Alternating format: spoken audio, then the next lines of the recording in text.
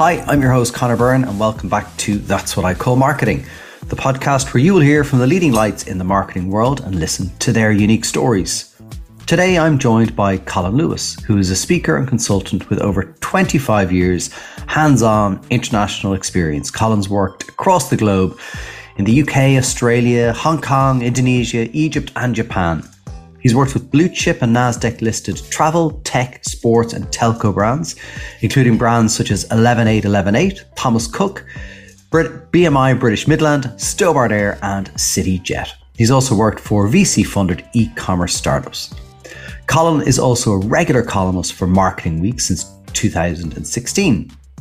In today's episode, we talk about how Colin started to figure out with his career what his MO was, how he found his career came in waves, and as he looked, how it seems to come in waves for lots of other people, and what that means for us as we think about our marketing careers. We talk about thinking as marketers, what is the core thing about what you do, what is your unique ability, and what do you come out of the factory with? Colin, thanks a million for joining me on That's What I Call Marketing. Great to have you as a guest. Thank you for asking me. I'm looking forward to it. Well, listen, I've obviously in the intro kind of given people a bit of an overview of your career. It's been an incredibly exciting career with lots of kind of ups and downs. But from your career, I'd love to ask you kind of as you are in kind of this coaching and mentoring kind of part of your career now, what are some of the core marketing beliefs that you've carried through? That's a good question. I've always called any of the coaching and workshop stuff I do is my sort of side hustle that I developed over the years. And we'll come back to that. The question of core marketing beliefs is a great question because, what I would say is I didn't have any. I would go and say for the first, I don't know, maybe 10 years of career, I was just trying to carve out a niche, carve out something. Because a lot of that, obviously I was in my 20s, but I lived for 8 years in Australia and Asia. And so I was kind of away from, friends and family at home, and I had to kind of carve this kind of niche in my life out. So if you were to ask me this at age, whatever, say 30, I would have said, what's my core marketing beliefs? I just would have said, work hard. That'd have been about it. Yeah. And yeah, I have no sort of like, I know sort of like, framing of life and how to think about things. And the one benefit of getting older is that I've started kind of thinking through what's your MO? What's the core thing about what you do? And I would encourage your listenership to think this through and say, what do I stand for? Who am I? What am I doing? And I have a few. I've got 3, maybe 4 that I would say that are now my core marketing beliefs. But I want to give you the origin story of those core marketing beliefs. And it comes down to the point you said at the outset, which is careers have a lot of ups and downs. Yeah. And essentially the frame I use is careers move in sine waves. And we think when we're 30 that they're onwards and upwards, straight to the moon. But then what happens, and having done a lot of research and talking to people on this, the kind of downward sign of the sine wave, if you will, a curve of the sine wave comes down typically at some stage in the early 30s. Happened to me, happens to lots of people. Yeah. Maybe there's an uptick towards mid to late 30s, and then stuff happens and there's a downturn, and it's just that's all human life. And what I found was during those kind of down periods, it was like, well, who am I? What am I actually doing here? What sort of roles am I looking for? Why aren't I getting roles if I'm looking for a specific role? And so as a result of this, I've got kind of these sort of kind of beliefs, if you will. And so the first one is this concept called unique ability. We are told when we're kids to focus on our weaknesses. When we went to school, we were told to focus on our weaknesses. Yeah.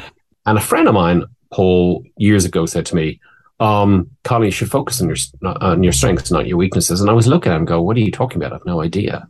And then I realized I've been brainwashed is that the thing that we need to work on in our careers is the weaknesses to improve. And then when we do our kind of like our discussions with our boss about what we're going to do that year, we talk about weaknesses. No. What you want to be doing is thinking through what I'll call unique ability. I've spent a lot of time getting training and coaching myself, and the concept of unique ability comes from a person called Dan Sullivan, who runs a program called Strategic Coach. And in it, it's what is unique ability? It's not the thing you're good at. That's good. But the thing that you come from the factory with, the thing that you find incredibly easy, but everybody, you go and say, well, that's easy. Everybody can do that, and nobody else can do that. It's the thing that people told you were able to do ever since you were a kid. So it's not like I'm good at Excel spreadsheets. No, it's like an ability to make people laugh, or it's an ability to engage with people no matter what level they're at. It's an ability to do pattern recognition. It's maybe an incredible memory. It's whatever. It's a combination of things. Yeah. It's never just one thing. And I'll give you an example of a unique ability. So, most people who know me would have gone and said when I was younger that I had no unique traits whatsoever. Like, the fact that I'm talking about this is a bizarre, unremarkable, unremarkable. The fact I also write for a column for Marketing Week magazine, and I've been doing it for years. And I have to say, if Father Staunton of the Maris Fathers knew that I was writing, he would laugh when he saw my final school results, kind of thing. Anyway, back to unique ability. So the question I put to the audience is, what's the thing you came from the factory with? Well, I remember at the age of 7, I was a very small, skinny little kid, and we were forced to play rugby in the freezing cold winter of Ireland. And I was this little kid getting crushed to death every time I played. There was no skins or Under Armour or any of that stuff there. None of that stuff. None of that fancy Hardly even stuff, a gum shield.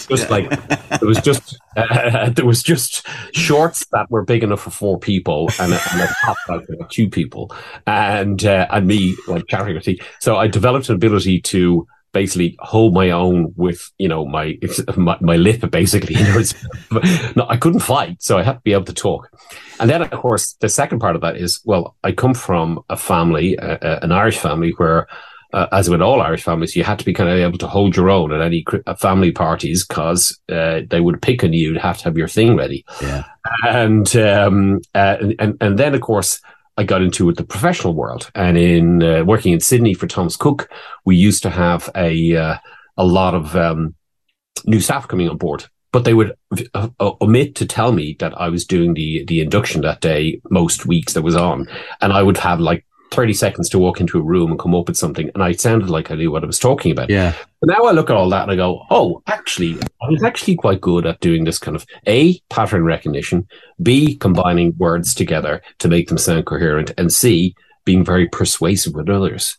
Well, if I'd have known that, I would have doubled down on that from a long time ago. It turns out it is my unique ability, and turns out people have been telling me for years, but I just ignored them. How do you go recognizing that? Because I think it's very true. As you kind of get older, it's easier to reflect, and you probably have the opportunity of having maybe a coach or a mentor or somebody who helps you pick that apart and kind of go, actually, this is a unique ability. But if you're maybe, younger, starting out in your career, some of those opportunities actually don't come to you to have that coach. And so how do you maybe, if someone listening to this, think about that? How Dan Sullivan talks about it. He goes and says, and I used some of the language there. He said, what do you think you come from the factory with? Typically, we don't know.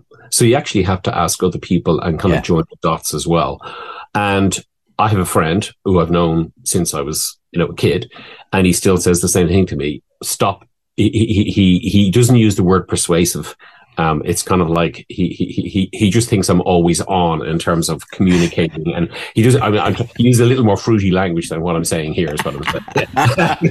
He's like, it involves shut that off and whatever, So it was kind of like I should have known I was quite persuasive and articulate, but nobody ever told me that. Yeah, and maybe it comes through these hints from other people. It comes from hints that, well, I should have known after I'd done 100 inductions over 4 years. And I don't need notes, that I could possibly speak on stage without any notes. I could possibly run workshops. I could possibly run training courses for people and find it really easy. I'll give you an example of this. I was marketing director for a major travel tech firm, actually here in Dublin, with clients all over the globe.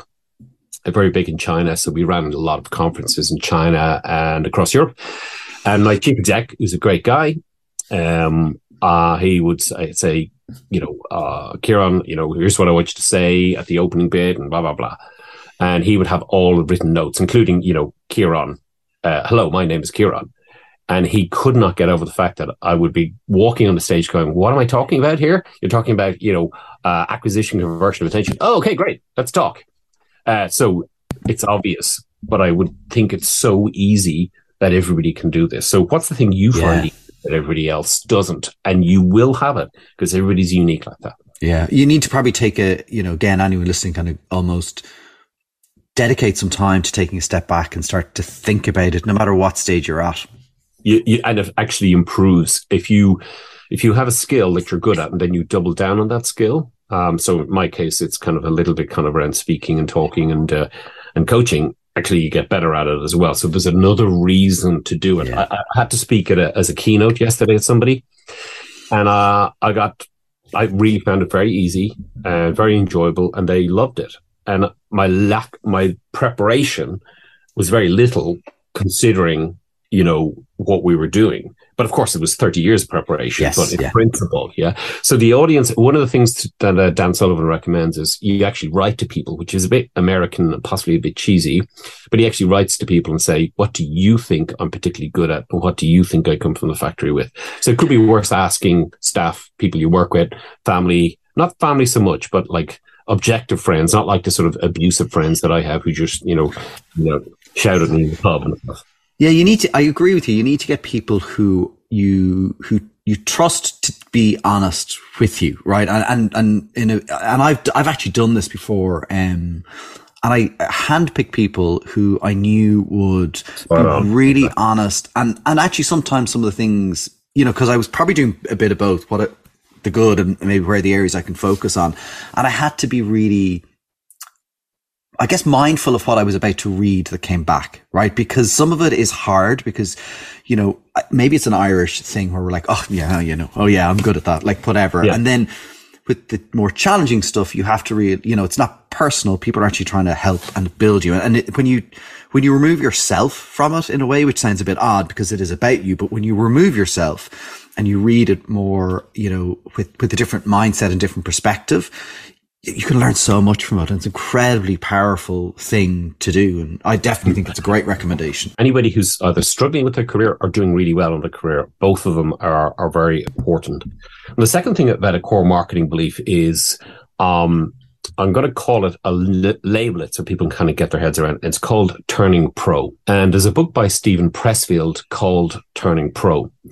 And it's an amazing book. Everybody here should buy every book by Stephen Pressfield. They're very easy to read, very straight to the point. And so I've called it out. And it's first of all, when somebody says, if I say, somebody asks me what Conor Byrne is like, and I say, oh man, he's a real pro. We all know what that means, but we don't articulate what that means. So what does pro mean? So I've got it written down and I've been inspired by Stephen Pressfield on this. So I'm willing to learn and constantly improve. I know what I don't know. I examine the sources of information that I've used to form my opinions. I know my own personal cognitive biases. I am not my customer. I am totally objective, and I'm obsessed with understanding other people. And that to me is the turning pro in a marketing context. So you know what you stand for and who you are and what you're going to do. Underpinned all of that is you're always going to be a professional and do a professional job, but that's how you become a professional and do a professional job. That's incredible. I just think I hadn't heard that put together like that before. I've heard all those kind of principles and that is a great way of articulating that. So definitely recommend people read that book. And funny, as you talked there, one of the things that struck me is I was part of a career fair in Indeed yesterday, talking about people, who may want to move into a role in marketing from different functions. And one of the questions like, what would we need? And I said curiosity. And what you talked about there was like curiosity seemed to be a central tenet to that. Right. Yeah. Curiosity and inquisitiveness. You're probably familiar, your audience, I'm sure, is very familiar with Carol Dweck's book around fixed and growth mindset. Yeah. And the dystopian hellhole that is Twitter, spent a bit of time on it.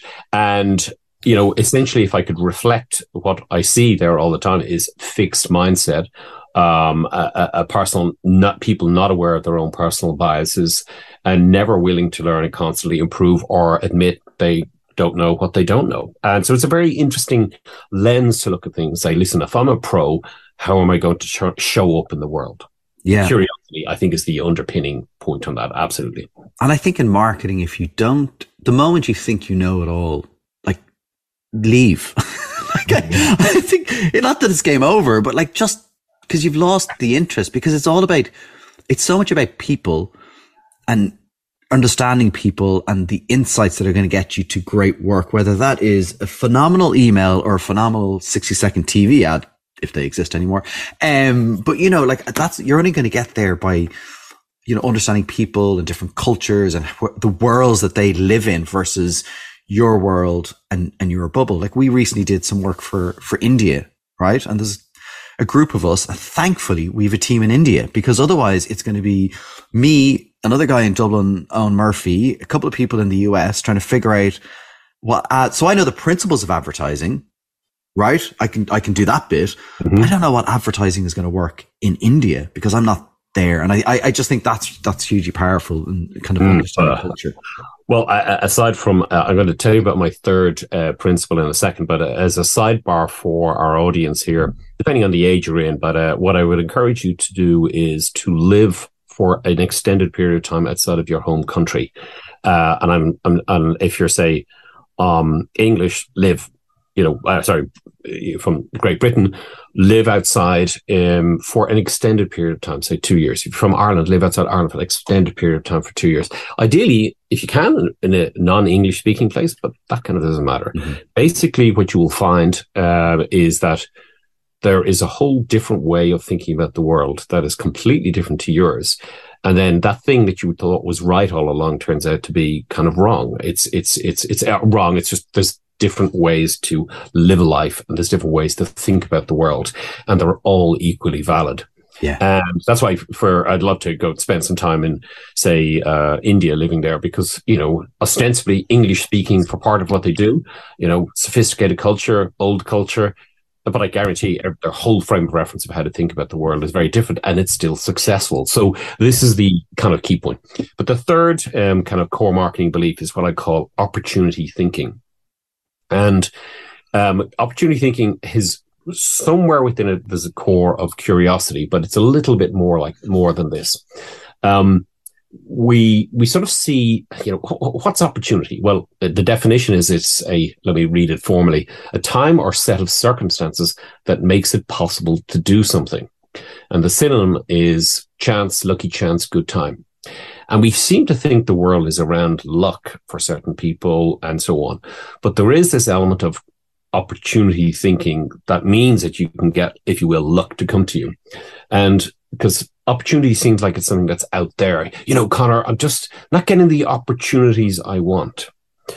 And whereas maybe the opportunity is the thing that's going on in your mind, because it's sure, opportunity is timing, but how come you're in the right place at the right time? Well, because you recognized ages ago that you needed to be in the right place at the right time. You needed to show up. Mm. You need to turn up the dues that are out there at the events, and you need to talk to people. Now, a lot of people may be listening saying, Colin, are you talking about networking where I walk up and go, hi, Connor, hi, yes, great. No, I'm not talking about that at all. I'm talking about opportunity thinking goes, I'm not going to sit at home and watch another episode of EastEnders. I'm going to get out and about and talk to people. Yeah. I'm going to volunteer to go and speak at the event. I created and founded the largest marketing called DMX Dublin. And some people, we have to beg to speak at it. And others are like, yeah, I'll do it. Yeah. No problem. You have to be the person who goes, yeah, I'll do it. No problem. Not like, well, I don't know. Maybe. That's opportunity thinking. So in fact, I'll wrap up the opportunity thinking point with a quote from Taleb, Nicholas Nassim Taleb. And he says, I say this to younger marketers. So seize any opportunity that looks like opportunity. They're rare, much rarer than you think. Many people don't realize they're getting a lucky break when they get it. So if a big publisher or a big art dealer or a movie exec, or in our case, a very famous marketer, suggests an appointment, cancel anything you've planned. You may not see such a window open up again. And boy, is that true. When people look at me and go, what, I'm going to get on a flight to New York and go meet somebody and then come back? Yeah. That's what I'm saying. Yeah. And sometimes it's pushing, like that will push you outside of a comfort zone. And and that's maybe the moment where you have to go, like your instinct says no. And it's like, okay, there's something in my instinct that's saying no. That means this may be exactly the right thing that I need to do. Absolutely spot on. Yeah, it's kind of like when you feel the urge to stay on the sofa. That's the thing. Stephen Pressfield, the writer of Turning Pro, he has a name for this thing. It's in his book called The War of Art, and it's called The Resistance.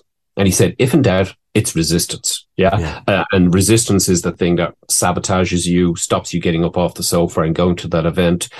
And by the way, it sounds like I'm talking to people as though I've overcome all this. No. This is like every day. And he said, you fight the resistance every day. I've got stuff, I think even as recently as last week, I'm like, no, I don't want to do that. And it's like, oh no, that's opportunity thinking. What am I thinking of? You know? Yeah. And it's like, what way can I put it? Connor doesn't get up in the morning and says, I had a shower yesterday, so I'm not having a shower today. Yeah. Opportunity. He definitely doesn't, just to be clear. Yeah. Yeah. He does. No, but we have to have this opportunity thinking. We have to develop it, as I say, at its kernel. It's curiosity. Yeah. And another thing that's kind of striking me, and I heard our chief people officer, Priscilla Corentin, talked about this recently. She said she has this group of people that she calls her board of directors, right? And a group, kind of back to the previous one, but a group of people that you trust, and even having those people around you. And when you have that moment, of, pushing you outside your comfort zone, having those people that you can turn to and say, there's something about this, like, and getting them to kind of, either tell you, actually, it's a disastrous idea, or hopefully telling you that this is the right thing to do, and building you up, because, we all have self-doubt. Like it's just built into us. Connor, I have no self-doubt whatsoever. No, that is like anybody who purveys this attitude of having no doubt, then there's something wrong with them. That's like, it's just not like that. Actually, I'm going to butt in here with another kind of framing on this one here, which is something I was in denial about for a long time. And what you just encapsulated there is what I call being coachable. Yeah. And I would say, I use the example of my brother-in-law as a performance coach, and he does, high performance athletes, as in, long distance cyclists. Okay. He's a long distance cyclist himself, rally drivers, you name it. Olympic boxers and all this sort of stuff. And he says, not all coaching works because it's a two-sided relationship. Obviously you need the coach, but you also need to be coachable. And the harsh reality is that many people don't want changing, and they want a coach to tell them everything's fine as they are, or to agree. Yeah. And I looked at that and went and said, I think when I was at the bottom of the sine waves in my career, that was what I was like. I wasn't really coachable. I talked a big game, but I wasn't coachable. That's interesting. And is that because actually one of the things I was thinking, when you started talking about this kind of MO, and I wondered how, when you are at those moments where you're kind of at the lower end of the trough, so to speak, where, and I've been there as well, and it's very difficult to get yourself out of that, because you take it personally. So, if anyone's listening in today that maybe in that moment where, this has happened to them, what advice would you give them to kind of, not lift themselves out of, but start thinking about, how can I be more coachable? How can I look at who I am and what I kind of stand for and believe? If I was to go back, talk to myself when I was in these situations, the first thing I would do is say, go to the doctor, make an appointment, and get an operation to take your head out of your ass. Yeah. Because mostly it is, and I'm obviously being glib. I'm not denying the seriousness of the situation. But a lot of it is about being in your head. It's like this opportunity thinking. It's being in your head, and there's a lot of catastrophizing and what have you. Okay, particularly in one particular case where I was a year where I couldn't really do anything because I was in the middle of an MBA, and the guys who were supposed to fund my MBA pulled out of Ireland in 6 weeks into the MBA. So I was broke and working full time. Broke and doing an MBA, which meant I was completely unemployable. And, there was some very difficult periods in that. And what happens is you have to sort of obviously you're going up and down even on a day-to-day basis, but you have to have this, as you call it, a core marketing belief. I would even go further and say core beliefs around you can get out the other side, and that good stuff will happen. And there's this, like, the only woo-woo moment I have in my life is when I say to people is like, there's kind of like a little test given you.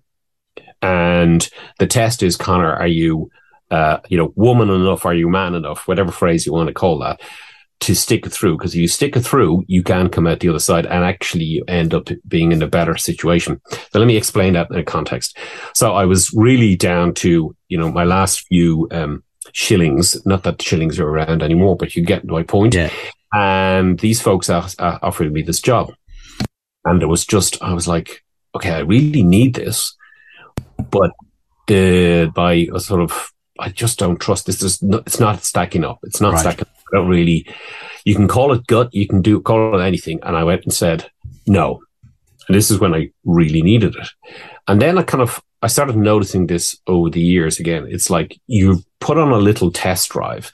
And if you pass the test drive, which includes saying no to things that sound like the ideal opportunity, then you actually will get what you actually really need, not necessarily what you want. Yeah. Yeah, that's really interesting. And I've had very similar experiences. My daughter's coming on 12 in a few weeks. And just before she was born, the employer I had similarly pulled out of Ireland. And so you're left with nothing. And you're like, oh my God, like, going to be a dad, like all that kind of stuff. And it's terrifying, but I think you're right. You have to then, like, you have to pick yourself up, which is very difficult to do, but you have to then find that self-belief that, I think, again, as Irish people, we were told not to have, because, don't be cocky. And I think you're right on opportunities and being able to say no. Not exactly, but quite similar. I had 2 opportunities that came to me then, and I'd accepted one and was ready to take that path. And then the second opportunity came to me that brought me more on the path that I'm on now. And I look back and go, I'm so glad. Part of it was a horrible experience. And I'll get onto that about leaders and leadership. But it brought me on a path of, of where I am today. So it's really, it is interesting. So yeah, anyone who's kind of in that moment, it's difficult, but I think you're right. It is, it's very difficult. And one thing, again, it's just a little bit of philosophy from me on the reason I'm talking to you today, Connor, is there's a direct line from that experience, which is I definitely don't want anybody ever to go through that. I do not want people to go through that. And I'm very specific about this. So when I'm talking about this kind of marketing careers thinking, my heart is in this point of do not go through what happened to me. And here's what to do. And actually that leads us to the point we were touching on earlier. There's this concept called vertical development. Yeah. And it's a fancy name for stuff that Robert Keegan and various others have done. Because this will lead us into the leadership point you were trying to make there a minute ago as well. It's a very interesting thing. It comes regionally around the theory of adult development, and for a long time, we're kind of told that people don't really change that much, and we're kind of stuck the way we are.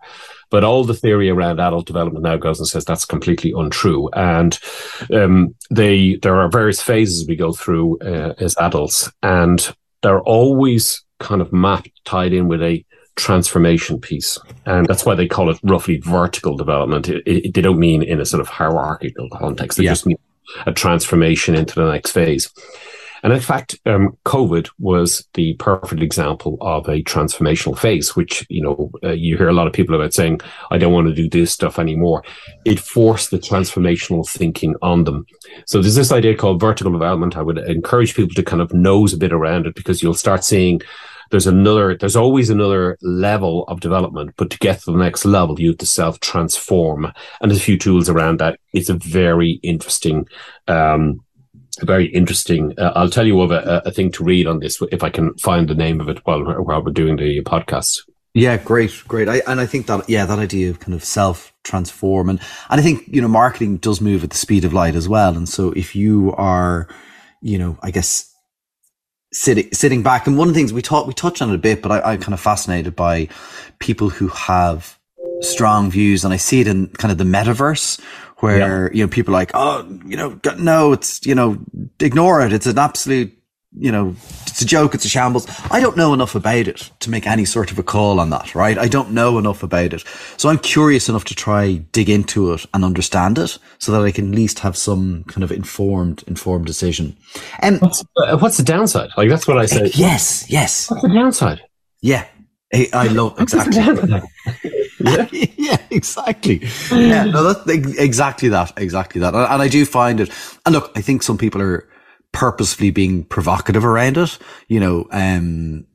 I find it hard to believe on social media. Yeah. It would never happen, would it? I touched on it there, and I'd love to ask you kind of about marketing leaders. You've had an opportunity to work in, a number of large organizations, into marketing leaders and then being a marketing leader. From the marketing leaders you worked with, were there any that you felt were, just exceptional? And what was it about them that really kind of drew you to work with them?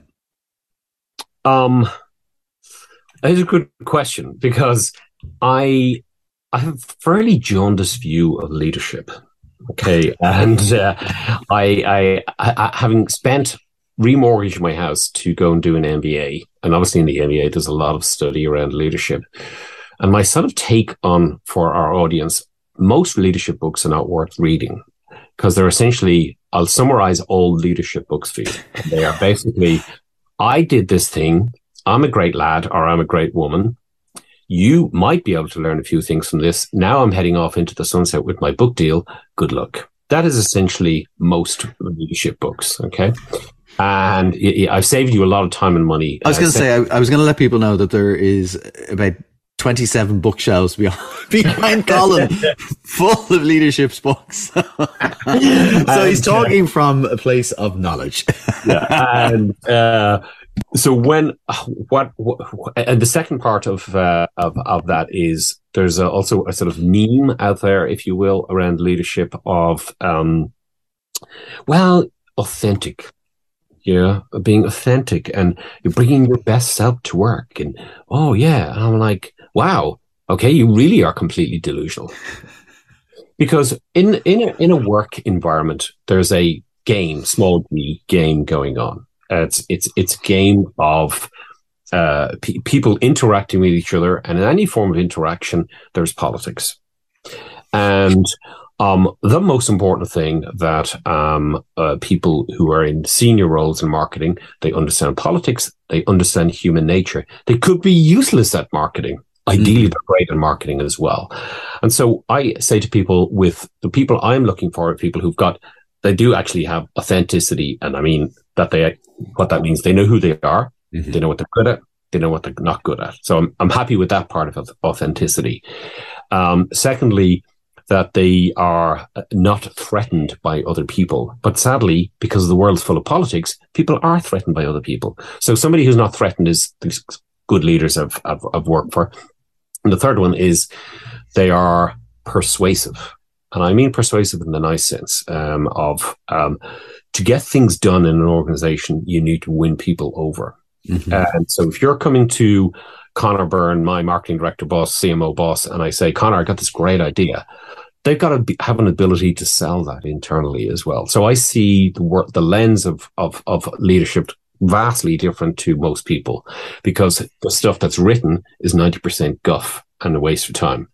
Should you know who you are? Yeah, of course you should. Should you be a nice person? Yeah, sure you would. Yeah, I'd love all that. I'd also like to be 6'4" and have a full head of hair and look like Brad Pitt. There's a lot of things I would like, yeah, but I live in the real world. So what's the real world? The real world has got politics. The real world requires persuasion, and the real world is interested in power.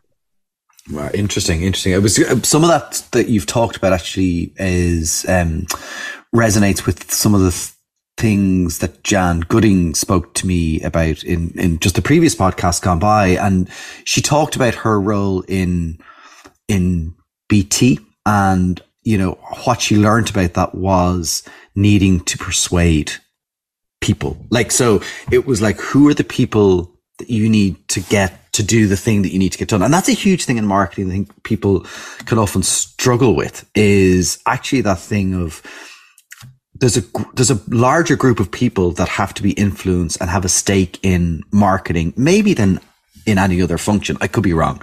But it certainly feels like there's a lot of people that care about what marketing does, what it looks like, how it shows up. And so being able to navigate that is a real skill that you have to learn. Well, the cliche phrase is everybody's a marketing genius. Hey, I saw an ad on the telly today. Oh, yeah. And therefore, I'm a marketing genius. Well, you're right. So if we look at the major divisions in a company, operations, finance, operations, manufacturing, finance, maybe customer service, HR, whatever the divisions of the company, the one that requires the most buy-in is typically the marketing organization, because everybody's a marketing genius. In fact, I have a sort of a thing I did spoke at a conference a few weeks ago, and I may go down this route again because it could be fun. But there's the 4 Ps of marketing. We all know the 4 Ps of marketing. Okay, never mess with the 4 Ps of marketing. But you've heard it today. Colin's just announced the other 3 Ps that matter, the 7 Ps of marketing. And you've heard today announce it. Live stream.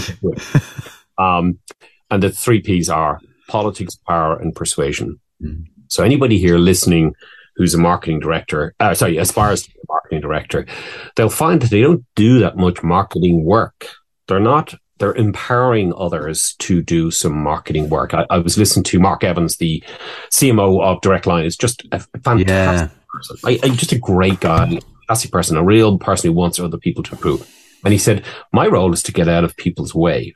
He said, I like, even when he was doing the Winston Wolfe campaigns, he wasn't on the set, engaging with Harvey Keitel. No, he was barely there. Yeah. He was there to smooth the way. So as a marketing leader, or you want to be a marketing leader, the technical bits kind of go by the wayside. Even the leadership bits can be summarized as, do you understand persuasion? Do you understand politics? And do you understand power? Because we don't like to talk about power, but it is part of the game. Do you think your CFO is a friend of yours? No, he is playing politics and power with you as well. I was going to say that power is a dirty word. Yeah. Politics less so, which is interesting, but people, I imagine people listening to this go, ooh, power, I don't like the sound of that. Yeah, totally, yeah. Well, so I would encourage the audience to look up a guy called Jeffrey Pfeffer. He is one of the best professors in Harvard, and he's a book called Power: Why Some People Have It and Why Others Do Not. Let's look at 1 or 2 chapter titles. It takes more than performance. The personal qualities that bring influence. Getting in means standing out and breaking some rules. Now, this is based on research, based on actual stuff, not like opinions. And I say P with a small power. Yeah. Because what we think immediately is Donald Trump running around. Reality is any dynamic where there's any situation where there's humans involved has a different dynamic. And part of it is about power with a small p, which is to get some of your stuff persuaded and things out in the market.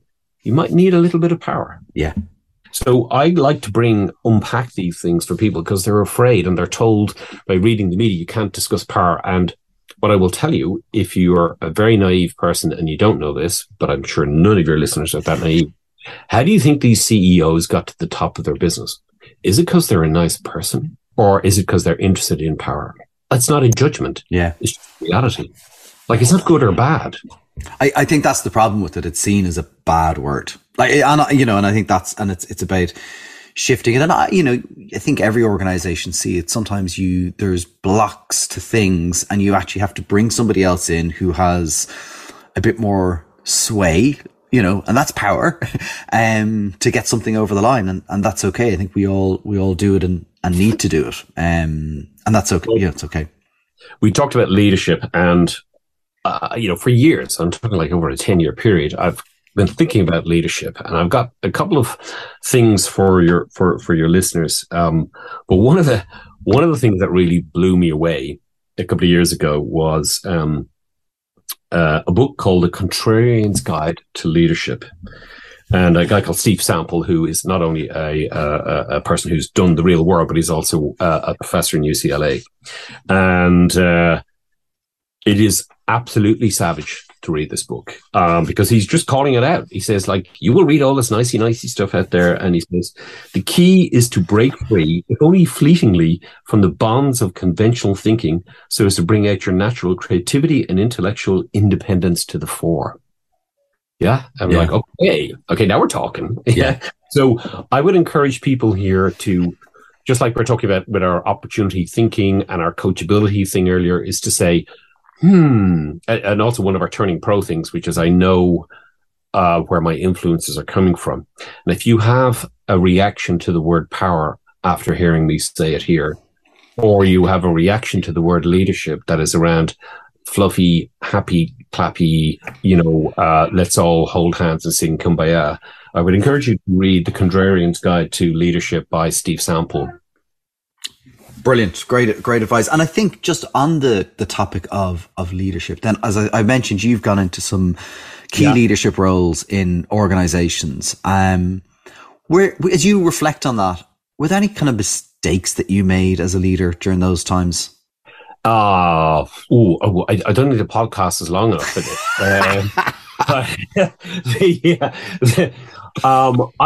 I'll tell you, my very first leadership role, I was marketing manager for Thomas Cook at age 27. And so with a team, a budget and everything, and I report directly to the chief exec. And mistakes I made, I wouldn't even know where to start. Okay. But one of them was I didn't understand politics, power, and persuasion. And I really genuinely said this. I was too young. I really believe that if you do the right things, things will happen. And that's not quite true. You've got to have a plan to go and get things through a management team. And you can't just base your world on enthusiasm and doing the right thing. Okay, so that was one sort of grievous error that I made, number one. Number two is I have had people who I kind of possibly stuck with too long. Okay. And some people are just not batteries included people. And eventually you take up too much time with them and it drags you down too much. So I actually kind of have to go and say there are times where I just kept people on too long and I should have moved them on to different pastures very quickly, just simply because actually just dragged me down as well, And sorry, potentially to their benefit also, that actually they're unhappy, you're unhappy, it just may not work. And that happens in life. And then I've seen that where people have gone on to other roles and just flourished. And you're like, wow, that's amazing, because it just wasn't right. And I think as a leader, that's a difficult one. I've worked in startups and I've worked in, big old companies. Like Thomas Cook was 160 years old and a very famous brand. I also worked in startups that were like 3 years old. And not everybody can fit into a startup, because what happens with a fast growing, fast moving startup is, and this is particularly for our listenership today, moving from a very large company to a small company is incredibly challenging. And you have to kind of have a different frame of reference. The thing you thought was your amazing plan last week turns out to be thrown out. Yeah. You have to do something new. And that is very difficult for people who are used to structured environments. And as a result, I've had to actually move people on because they were so used to structured environments. And I'd be saying, well, I know that was a great idea last week, but it's now Turkey this week, so we got to do something else. And they would take it personally. I was like, well, it's not. It's just the realm we're in. Yeah, absolutely. It is very different. And, I'm at Indeed when I joined.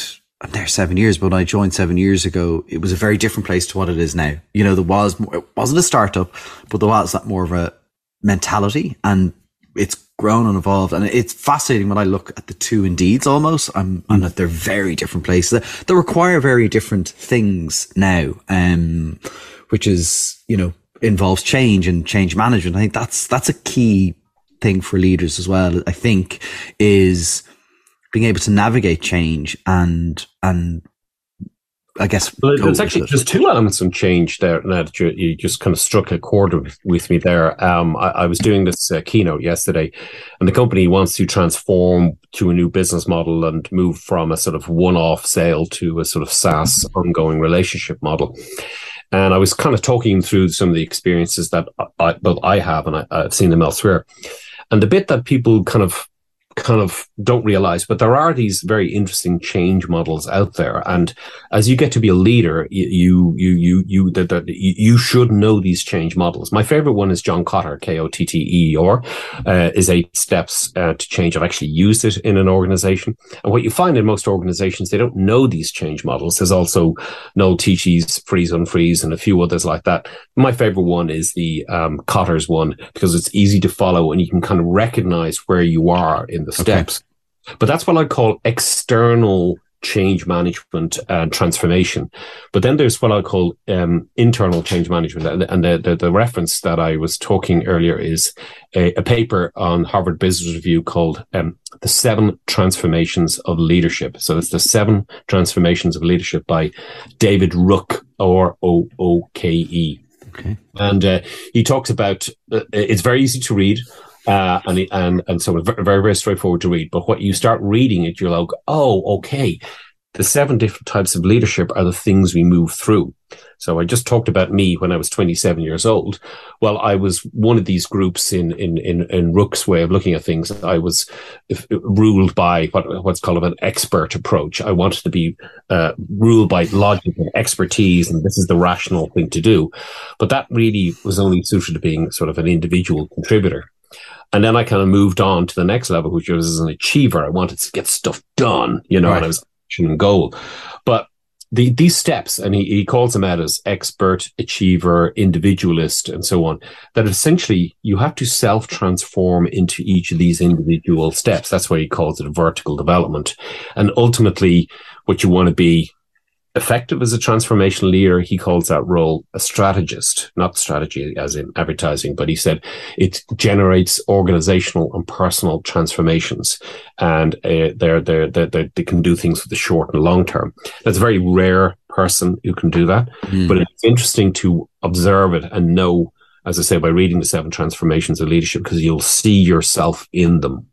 That's definitely one I've written down to follow up in. Speaking of change, and as we get towards the end, Colin, we've just come out of a huge period of change, and we're going into another one, right? Like, it's uncertainty to uncertainty, and a lot of marketing leaders are now struggling with like planning for next year. They're probably deep in planning, and this when this is live, they may have done their planning, but we're going into a world where I think marketing budgets will be tighter.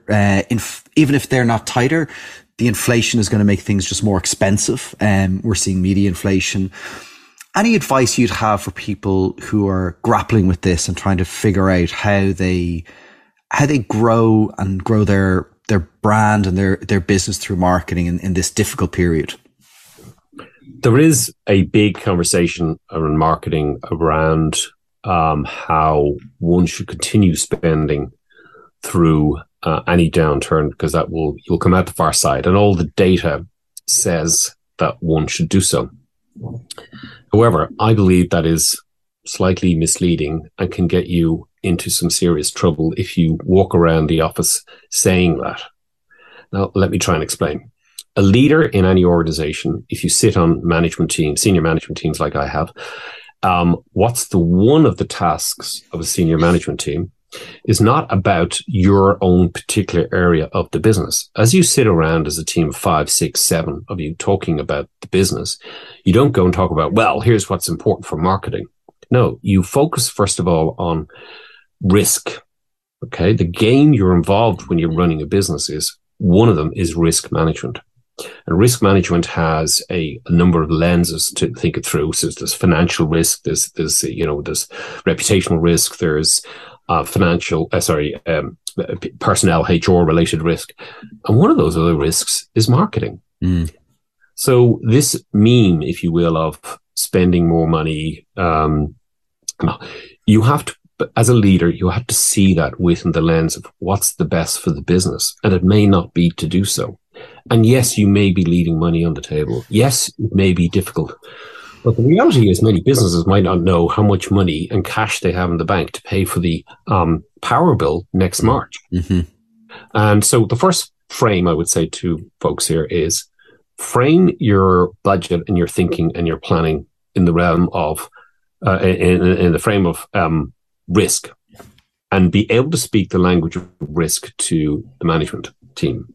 The second thing then is to say,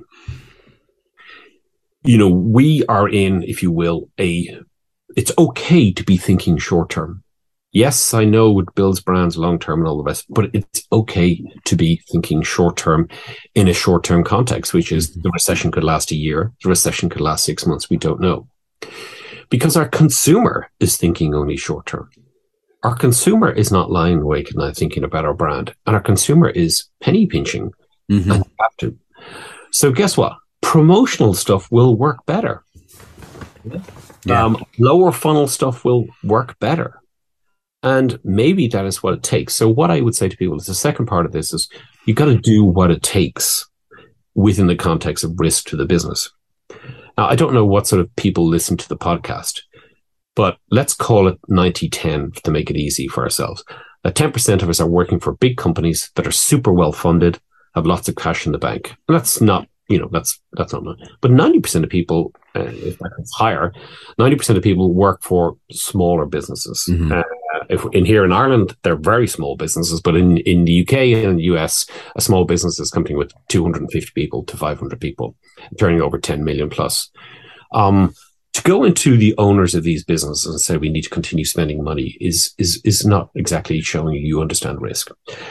So now I say straight up, focus on lower funnel stuff.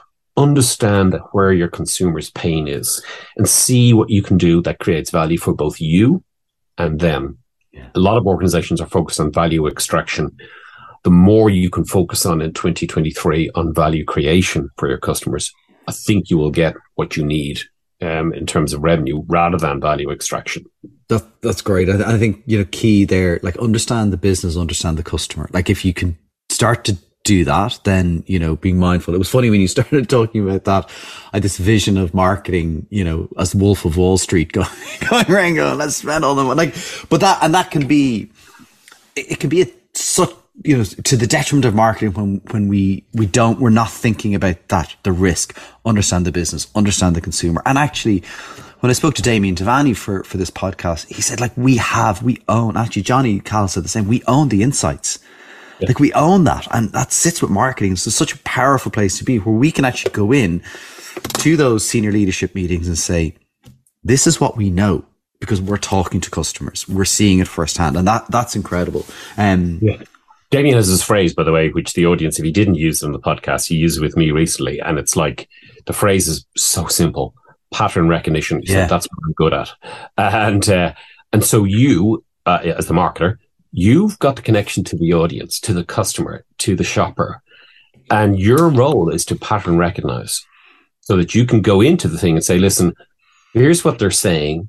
Here's what that means. Because you're a pattern recognizer. Yeah. Brilliant. No, completely agree. The last thing I was just going to ask you to touch on before we finish up was I heard you talk about the concept of everything matters. And I really liked that. Could you just explain what you mean by everything matters? As I'm getting slightly older, what I realize is that the process of how you think about the world, turning pro, how you do your job, your core marketing beliefs, they all have to be integrated. You don't really, if you're a serious marketer, your job isn't some separate aspect of what you do. You have to integrate it into your overall thing. So everything matters. Because once you understand that everything matters, then your life runs a lot more smoothly. I would have had a resistance to that. I would have gone and said, there's this thing I do in my 9 to 5, and then, that's all this thing, and I do that. And I would cause this sort of massive sort of dissension in my personal ranks, if you will. And so everything matters. And so everything matters. What you're doing as a young marketing person, are you creating the best possible campaign that will do the best possible thing? Because it doesn't matter that your boss is maybe not that good or you don't really respect him or whatever your particular thing is. No, you're going to deliver the best possible thing all the time. As you get older, you want to be the best possible leader rather than be some random punter who doesn't care about their staff. I've got a very specific thing. People I hired even 25 years ago are still friends of mine. And they've got to have great careers. I take a personal interest in making sure I can transform people's lives through hiring them. So that's why I say everything matters. It's not just some random series of events. And then finally, integration with the rest of your life. So luckily, we're curious, as we said at the outset. Yeah. But being curious means you understand leadership and you understand your own style of leadership. And then you understand politics, power, and persuasion.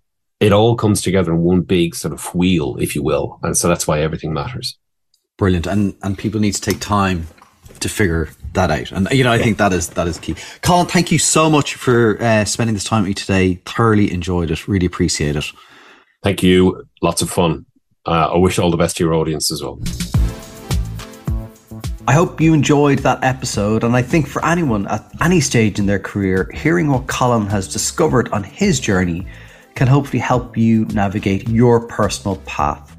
What I found fascinating about this episode, apart from how many books Colin has read, is how the theme of curiosity for marketers came through again as something that is really important.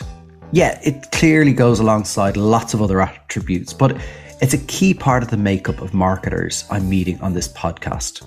So that's it for this episode. Thanks for listening to That's What I Call Marketing. If you did enjoy, please do share, add comments, send your feedback, follow us on Twitter at @that's_marketing. And if you or someone you know would be a great guest for the podcast, get in touch and I will add the email address in the show description. So for me, Conor Byrne, until the next episode, thanks for listening.